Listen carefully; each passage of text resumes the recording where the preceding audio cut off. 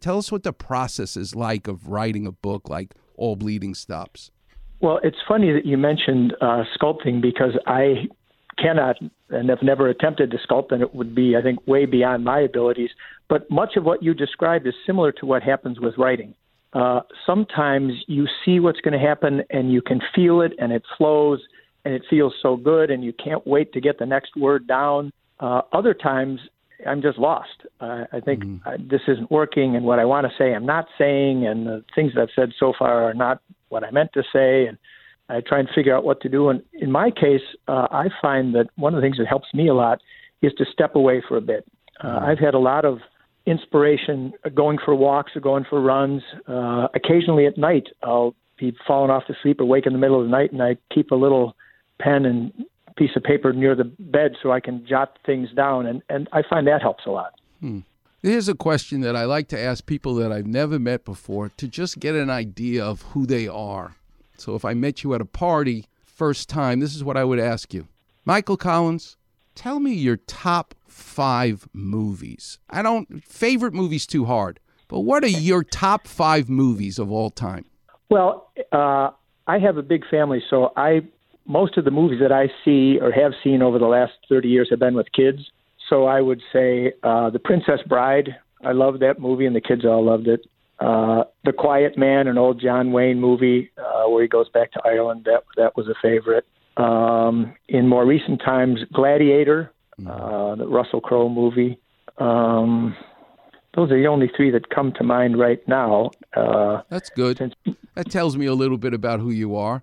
Your Irish heritage, what does that mean to you? And traveling each year back to Ireland, what does that mean to you? I don't mean to suggest that being Irish is any better than being Lithuanian or Samoan Islander, but it just happens to be what I am.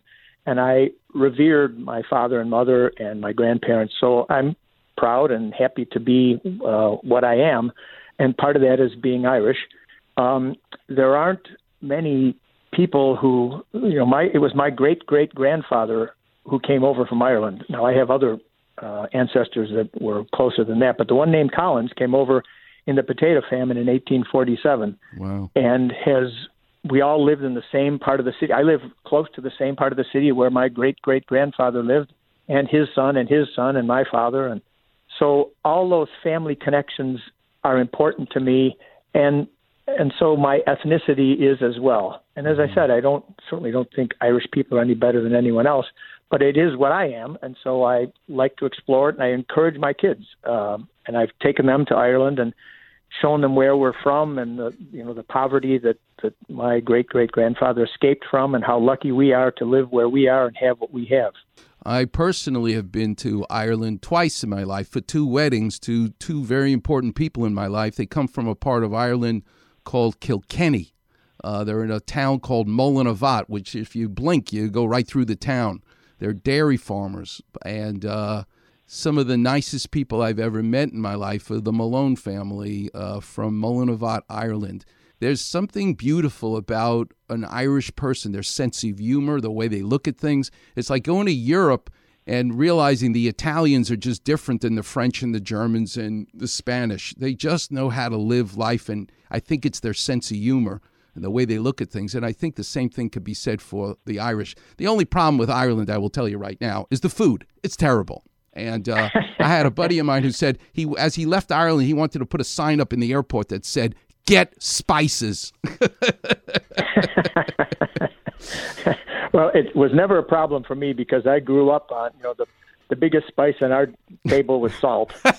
And so, I did fine with the food there. And it is getting better, but there's no question. If you want to go somewhere for fine meals, Ireland is not the place.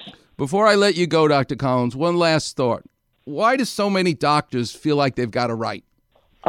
It's an interesting question because so many have written and have written well. Chekhov and Keats and Oliver Wendell Holmes and even in modern times, all the Richard Seltzer, Oliver Sacks, Abraham Verghese.